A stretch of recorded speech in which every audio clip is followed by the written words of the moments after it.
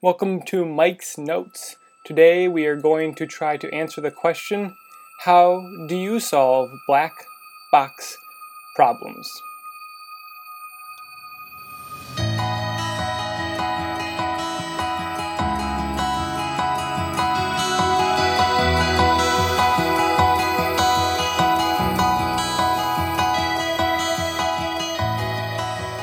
How to solve black box types of problems. This question came to me as I was reading the blog of Penelope Trunk. She wrote an article there titled, "Search is the most important academic subject today." And she explained in that post, quote, "So instead of wasting years teaching kids to memorize answers, why not move on to teaching kids to ask better questions? Because that's what searching is ultimately, learning to phrase a smart question," end quote. And Trunk's comments made me think that facts aren't all that important anymore. It's easy to come by facts, or at least it's easier to come by facts. You don't need to know how many feet are in a mile. What's more important is thinking beyond that about, well, how do I smartly fit things into a mile, or why is a mile an important measurement? It's things like that. And I'm not the only one that has shifted my thinking this way. Cal Newport, Tyler Cowen, and Peter Thiel all talk about this in their respective books, which are linked to at thewaiterspad.com if you want to see what those examples specifically are. And so, if thinking is important and asking questions is important, especially more so than facts, how can we do this? How can we build this skill? I remember being in school and memorizing state capitals was like a contest that people got into. And that's not really a valuable skill anymore, but thinking specifically about states or knowing about states is much more important. And the way that we can apply this skill, the way we can grow this, is if we learn to Fermiize problems. Now, before I explain what Fermiize means, we're going to apply this to 3 different areas in this podcast. And the 3 areas we're going to answer are all questions. First one is, how much data does Google have? The second question, when will I die? And the third question is, when will the Cleveland Cavaliers win more than 57.5 games this year? These 3 questions provide a good staging ground for how to Fermiize problems. Now, the term Fermiize was introduced to me in the book Super Forecasting by Philip Tetlock, and he writes that, quote, "What information would allow me to answer the question," end quote, is the way to Fermiize. So you're breaking down these black box, these hard questions like, when will I die, or will a basketball team win more than so many games, by trying to figure out what the parts of the question are. And then you decide what parts are actually answerable. So think about death and when someone might die.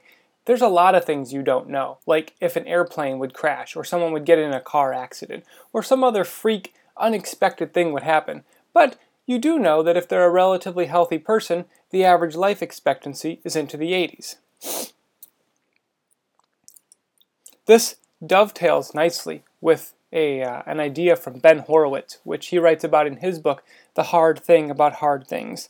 Horowitz was facing a situation where his servers were too slow, and that was the main crux of their business, was providing good server services to clients. He recalls sitting down in a meeting and they talk about a silver bullet approach, just one thing that would solve all of their problems. And one of his advisors said that there are no silver bullets to this problem. You have to take a lead bullet approach. And black box problems are like that. They are lead bullet approach problems where there's no simple thing or no simple way to get an answer. There's no way to Google the answer to a black box problem. The way you do it is you break it down into little problems, start to solve those, and then you can go on and apply the culmination of your answers to your black box problem. Now, before we actually solve these 3 black box problems we have, we need to get in the right mindset. When I first started coming up with examples for this post, I thought about how much Google data might have, and I thought, Well, I have 8 gigabytes in my Gmail. I have 8 gigabytes in my Google Drive account. I have this, this, and this. And pretty soon, I got overwhelmed with the amount of information I was going to have to collect about Google. And I wanted to sort of give up on this project. But I started to reframe my thinking, not as solving this problem, but figuring out a puzzle, or a maze, or a gem. And a lot of people do this. Richard Feynman said that when he decided to play with physics, it was like uncorking a bottle rather than doing physics. So the key thing was not to think about this is a task that needs done, rather this is an opportunity to solve a problem. Rather than obstacles, think of these as opportunities. So, we're ready to start. Question number 1. How much data does Google have? Luckily, we don't have to answer this question. Someone else has done all of the work for us. That someone is Randall Munroe. He's the author of the What If comics online that combine stick figures to answer really hard problems, and he did a 2014 TED Talk where he talked about this. And what's notable isn't so much the answer that he got, but how he came about getting that answer. What Munroe did was he looked at how much money Google spends, which they disclose on some of their tax filings. He looked at the entire hard drive market. He figured out how much square footage Google had in some of its facilities, and then figured out how big a server rack was and how high you could stack servers and so forth.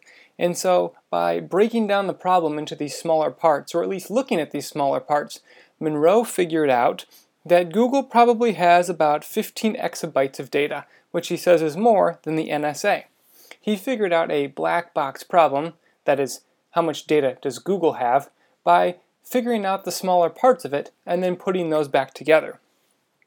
Another black box problem is, when will I die? Well, this question actually happened to academic Stephen Jay Gould, and he writes, quote, in 1982, at age 40, I was diagnosed with abdominal mesothelioma, a rare and, quote, invariably fatal form of cancer, end quote. He writes that in the book Full House, and what Gould writes this in his book Full House, and he does the same thing that Munroe does for figuring out how much data Google has, even though he wrote the book a decade before Munroe gave his TED Talk. This is Gould again, quote, all the literature contained the same brutal message. Mesothelioma is incurable, with a median mortality of 8 months following diagnosis. Okay, Gould thought, if it's 8 months, what goes into that 8 months? Why is that the answer? So he started to look at other factors. Quote, I realized that all factors favored a potential location on the right tail.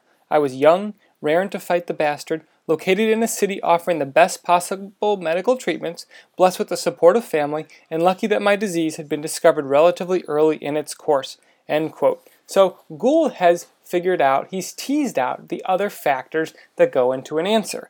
And Gould ended up living for 20 more years, which is a conclusion that he came to when he was doing those computations, when he was figuring out the other factors that answered his black box question of when will I die?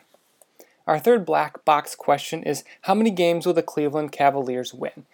Before the 2015-2016 NBA season, the betting number was 57.5 games. That is, if you went to Las Vegas and you thought the Cleveland Cavaliers were a pretty good team, you would bet that they would win over 57.5 games. So Bill Simmons talked about this in his podcast, and he says that it was a lock they would win less than that. Why? Quote, it scares me a little bit when guys in the NBA have bad shoulder injuries, end quote. Simmons says that he was worried about Kevin Love's shoulder and the injuries. He also talks about LeBron James's potential for injuries. It's been 13 seasons and he hasn't had a major injury, so there was a chance that would happen. He also wondered what it would take to get the number one seed in the Eastern Conference. That is, how often would the Cleveland Cavaliers have to play their best players and able to be the number one seed? It could be the case that their competition wasn't very good, and so they would be able to get the number one seed quite easily. So Simmons has broken down his black box question into how likely are injuries, what is the competition like, and other things like that. Note that for all three of the examples we looked at, Monroe, Gould, and Simmons, they break the black box questions down into smaller parts, and then they look for factual answers to each of those parts. They don't make predictions, they don't guess, they find facts. For Monroe, he figured out how much square footage a server rack took up and how many of those racks could fit in a warehouse. Gould read medical journals about mortality rates and got hard figures for how long people lived. Simmons cites past seasons for teams with LeBron James when he talks about how many games a team with LeBron James might win. This is really important. A Charlie Munger quote says this really well. Quote, projections are put together by people who have an interest in a particular outcome, have a subconscious bias, and its apparent precision makes it fallish. They remind me of Mark Twain saying, a mine is a hole in the ground owned by a liar, end quote.